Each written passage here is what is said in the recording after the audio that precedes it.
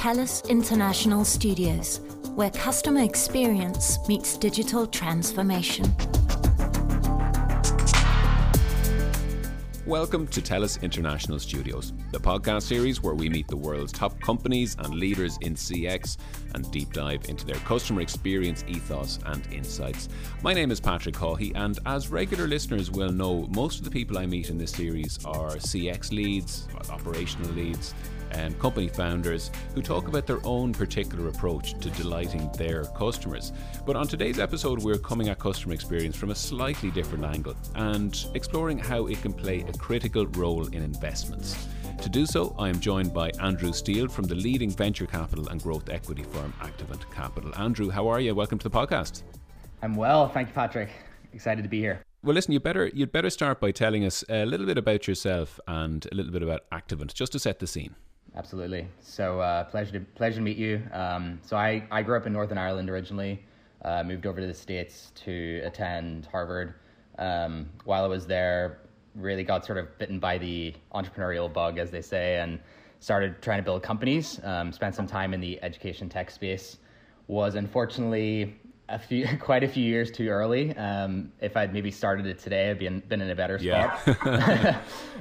But had the ups and downs of building a company, raising some financing, and from there, I sort of spent some time thinking about areas that I'd really want to dive in on. And I was looking at product and tech, and then I met the Activant team quite early on.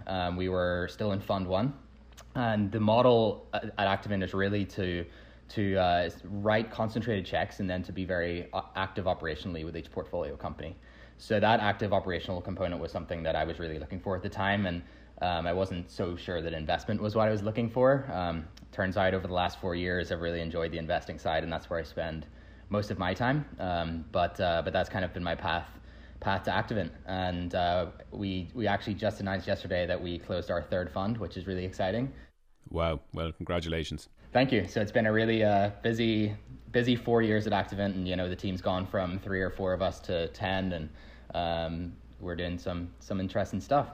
Well, I was reading on the Activant website, and a particular line caught my eye, which really interested me. And it said, just when the company was being described, it's that we're looking for the perfect storm that occurs when large markets are restricted by legacy platforms. Just tell us a bit about that, and what is that perfect storm? It's a great line to identify. So I think for us, what we're looking for is fundamental areas where infrastructure and ideally software that sits underneath different types of workflows is really starting to limit the way commerce can be conducted. So you can see this very obviously in retail, where over the last 5 to 6 years, Amazon has gone from let's say 100 billion in market cap to over $1 trillion. And the reason for that is not just that they dominate the consumer experience, but it's also because their consumer experience is powered by an amazing commerce infrastructure that sits underneath. And legacy retailers have really had to wake up through a bucket of cold water to the head. That their current infrastructure, the stuff that selling online and selling offline, can no longer be siloed. They have to be combined. They have to be able to understand the customer from end to end, and that kind of the infrastructure that's required to meet those needs may seem simple, but it's really, really complex, and it requires really deep data models. It requires heavy software, and it requires software that's nimble and on the cloud, and not sort of on-premise stuff that no longer can service those needs. And retail is an obvious example. We've started to see really the impacts of that at the moment, when supply chains have been constrained, and the current situation we're in is really not. It's unprecedented. Nobody saw it coming, and it's frankly horrible. And I don't think anyone wants to talk too much about the positives on that yet. But one thing we are noticing is just that those companies that have really built their infrastructure to be nimble and to be able to react to situations like this are surviving a lot better. And that's something we think will have to stick around if we're going to be able to continue servicing customers in a digital age. So we're kind of thinking about it from some of those lenses, if that's helpful. It certainly is. And so just to come back to that whole thing about customer experience, so this is particularly high on your radar at the moment. So are you actively looking for investments or looking to invest in companies that have customer experience top of mind, or they have it central to their mission? It is something we're really focused on. And I think Patrick, what's interesting about investing in the infrastructure space is that customer experience can be multidimensional. So on one hand, you see, you as a company, let's take a random example. So a company like NewStore in our portfolio, it's a back-end software for retailers, right? It does what I just described, helps connect their data from online and offline. They need to provide an amazing customer experience to the retailers, especially today, right? Retailers are struggling already. They need to think about how do we navigate this whole cycle, and their customer experience, NewStore's customer experience to the retailer is critical. But what's even more interesting to us and what's even more compelling is actually the increase in customer experience that can be derived from a retailer adopting NewStore.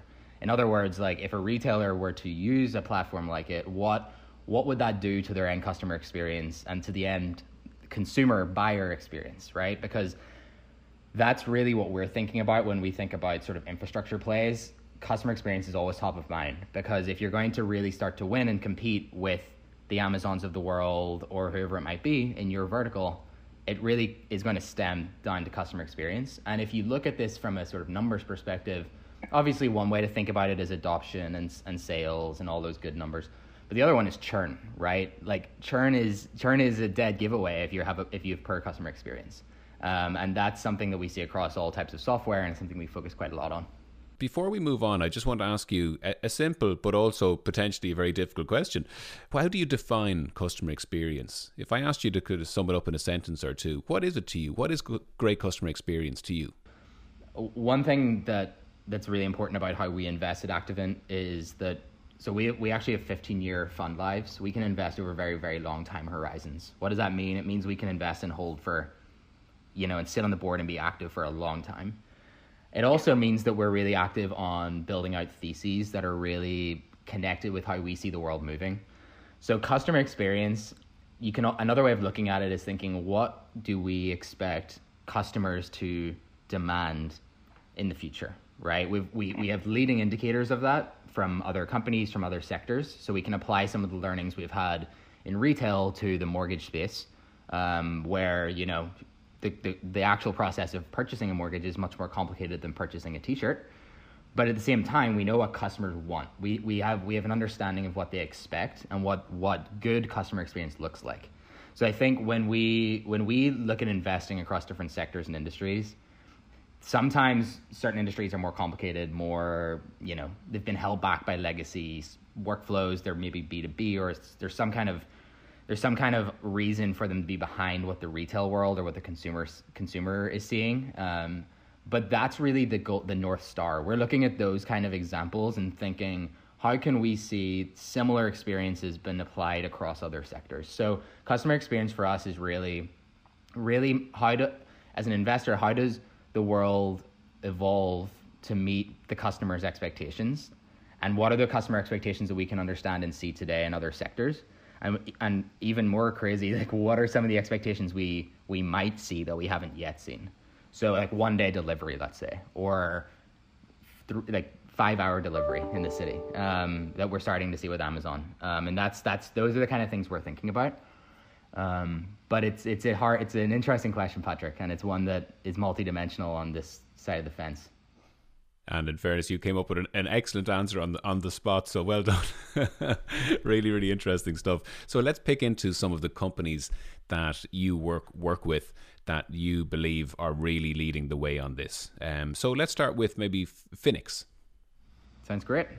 So Finix is a software infrastructure platform that helps other software companies become payments companies. Now, that's a lot of jargon. That can be hard to decipher, but essentially what's happened as we've moved on into more and more digital payments is that software platforms that provide a lot of value to their customer have really grown and scaled, but have not been able to capture as much of the payment rents as you would expect. In addition, current payment infrastructure is, while significantly better than it used to be, is still limited in how it lets the customer move along a certain kind of purchase workflow. So as we were looking at this space, we have a number of companies in our portfolio that are providing software to other businesses.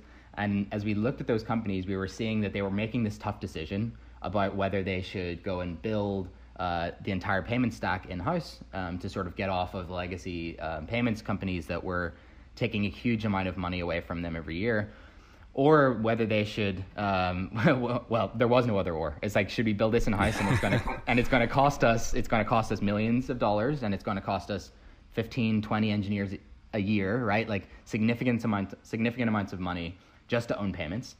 And what we also saw was the companies that were able to do, were actually able to execute on this and take payments in-house, were capturing sometimes up to like 20, 30, 40% of their overall revenue in payments.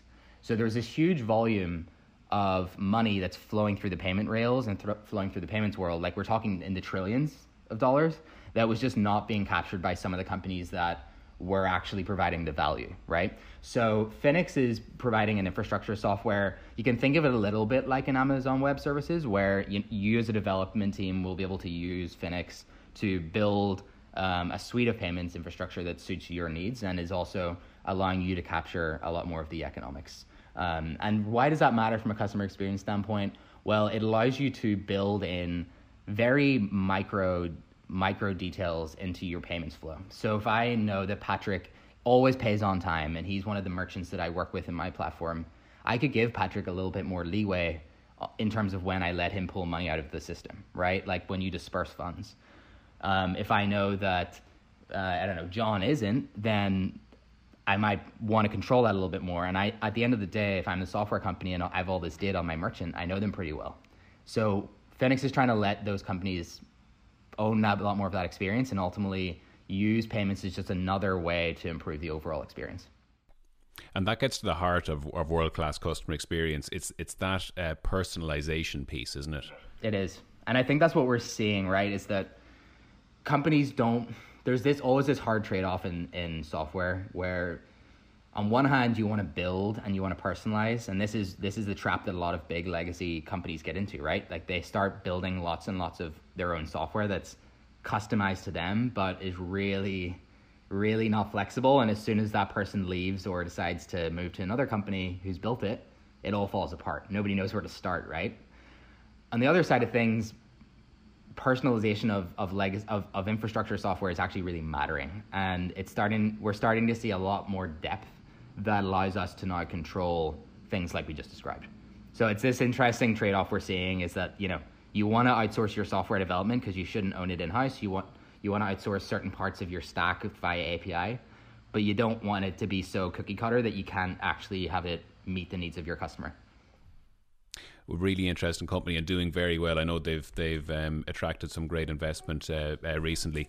So another area that you're very interested in is onboarding. So if you'd like to tell us a little bit about what your thoughts are on the importance of onboarding and maybe a company that you believe is delivering on this and making it a better experience.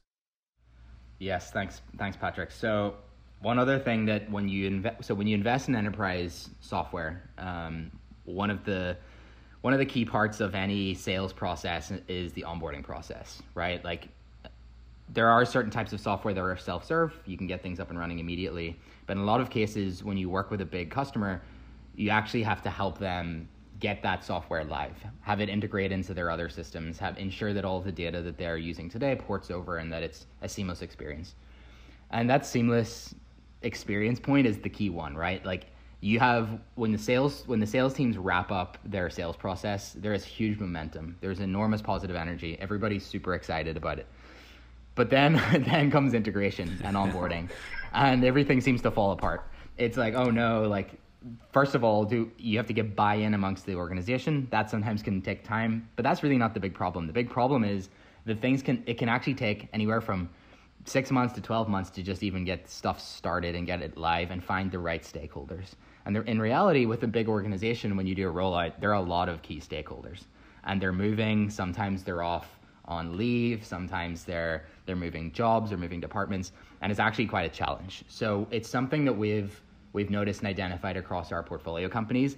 And as a key stat, I think that investors are really paying attention to now, especially during the current sort of market movements we're seeing, is you want to know what bookings to actual billings, what bookings to real revenue and cash in the door means. And integrations and onboarding are the only ways to get actual billings, on your book, and to ensure that real cash is coming through the door at a time where startups need cash more than ever.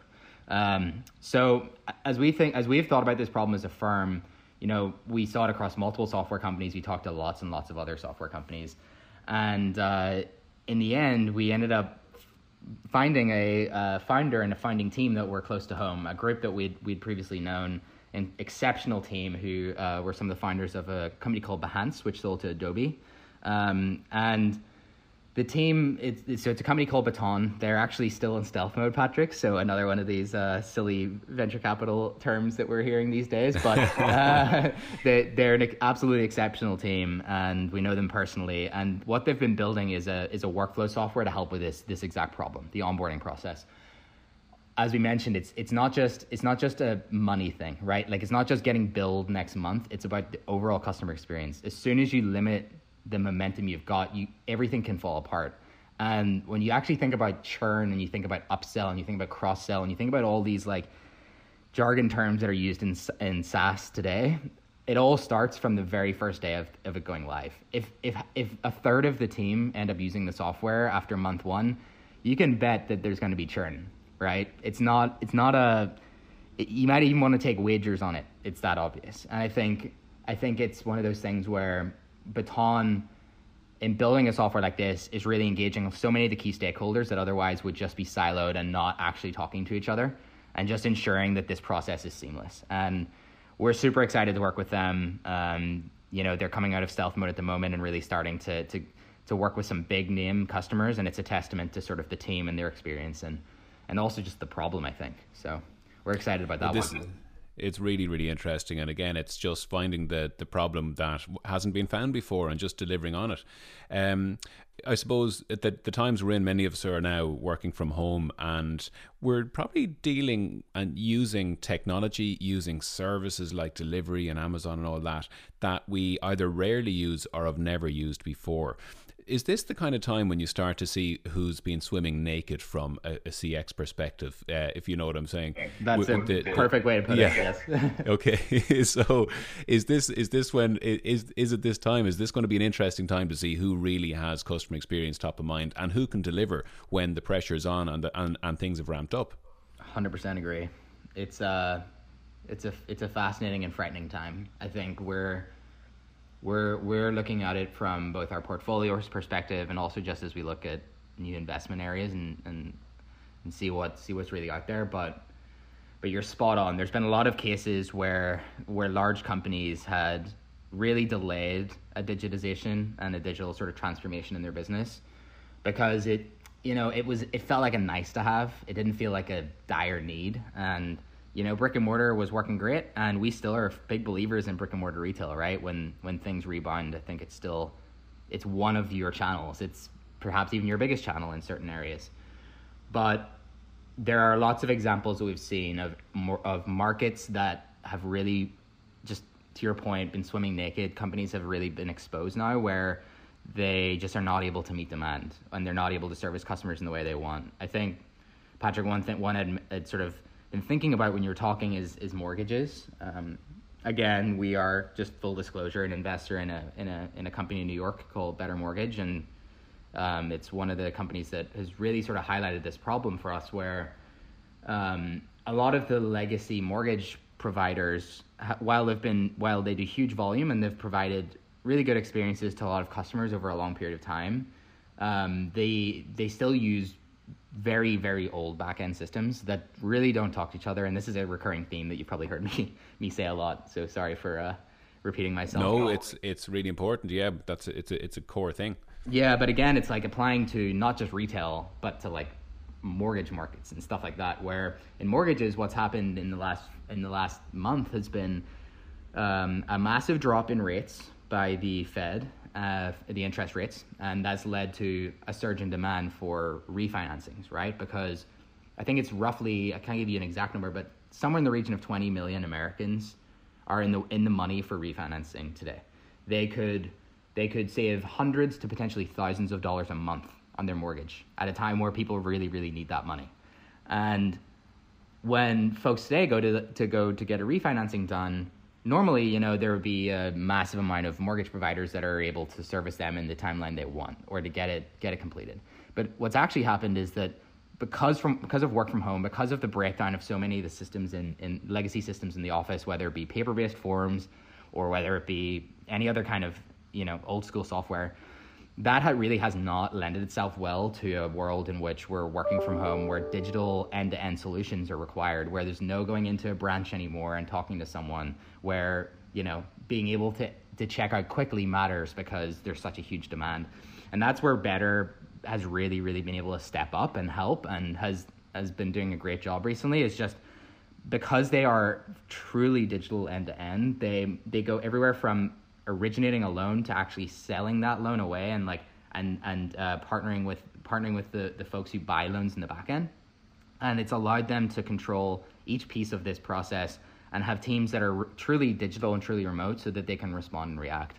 And, you know, I think it's an area that, you know, I talked a little bit about the interest rates and like what happened with the Fed, but like what really made this stand out to me was actually that interest rates on refinancings actually peaked again. They went up, even though the rates from the Fed went down, and that was just as a highlight of the capacity constraints that we're seeing in mortgages today, where when we're in this world where everything needs to be digital, a lot of the folks that previously were digital just cannot, or previously were offering huge volumes of mortgages, just cannot do it at the same scale. So, you know, it's a market that we're keeping a close eye on. Rates obviously may not stay this way forever, but at the same time, it's a testament, I think, in my mind at least, that when things do return to normal will not look like it used to look like. It won't be the case where, as we talked about before, Patrick, where you can just switch back to thinking that it's okay to not be digital anymore, right? I don't think customers are going to accept that kind of experience, and I think that's really what we're seeing across some interesting spaces like mortgages. It really is. One of my final questions, you've mentioned a few companies there that you've worked closely with, Better Mortgages, Baton, Phoenix, and many, many more that you haven't talked about. In terms of those companies that you believe are visionary and, you know, have potential enough for success to invest your money in, have you seen anything that they all share in common? You know, is there one or two things that they all share? Is that, you know, a vision that really sort of rings through, or spotting a problem but delivering on solving that problem too, or the type of leadership they have? Is there anything that would jump to mind? Great question. I think the first one, and the one that you'll hear from every investor you speak to, is the founding team. The founders of each of those companies have unique experiences that have brought them to the problem they're building around, and have also been problems that resonate so clearly with folks in the industry and folks on their teams that they get up and they work 12, 14, 16-hour days just to get closer to solving that problem. So I think that's one thing. It's just the founding team always matters, and, you know, we spend a lot of time operationally with our company, so it's something that we really do get to know the founders really well. And I personally have a massive amount of respect for them, having, you know, really tried to build companies in the past and understand how difficult it is. So it's something that, you know, that's a key part. I think the second part, Patrick, and this is I've kind of said this a lot today already, but we focus on the infrastructure layer first. So what does that mean? It really means you could tackle a lot of industries. You could tackle mortgages, you could tackle retail, you could tackle delivery, you could tackle agriculture. It doesn't really matter. What matters is that the back-end software or hardware, whatever you're using, is actually really going to be set up to scale as that company grows, and is really the kind of software or hardware that can power the next generation of that industry. Our approach is kind of to start there, understand that, and then there will be lots of different ways that you can apply that. So Better actually has both a B2B business and a B2C business, right? Most of our companies are purely selling to other businesses, but Better has this ability to then also sell to the consumer, and that's actually where they got their start, which is interesting. But again, it stems back to this infrastructure layer. So I think that's kind of the common theme that we see, is that we look for businesses, you know, despite the industry, despite whatever thesis we're building around that industry, that have this core infrastructure. And finally, your job is to sort of look into the future. You've got your finger on the pulse of what's coming next. And particularly around customer experience, we've seen so much change so quickly in the last number of years. Do you think that pace of change is going to continue, or have we reached some kind of a plateau? I think it's about to accelerate, truly. Wow. Because really? if you think about it, we used to feel like there were always lots and lots and lots of options. So like, if we were frustrated with the fact that Citibank or Bank of America or Chase wouldn't pick up the phone quick enough, you go outside of your apartment. And again, this is New York, but you go outside of your apartment and you go to a branch, and then, or whatever it is. There's a lot of different channels to try to get in front of someone to try to resolve your problem.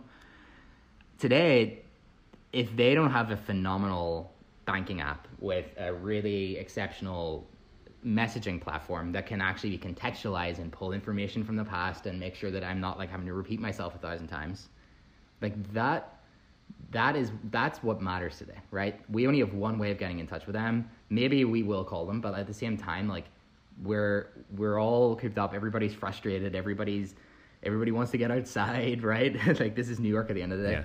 Yeah.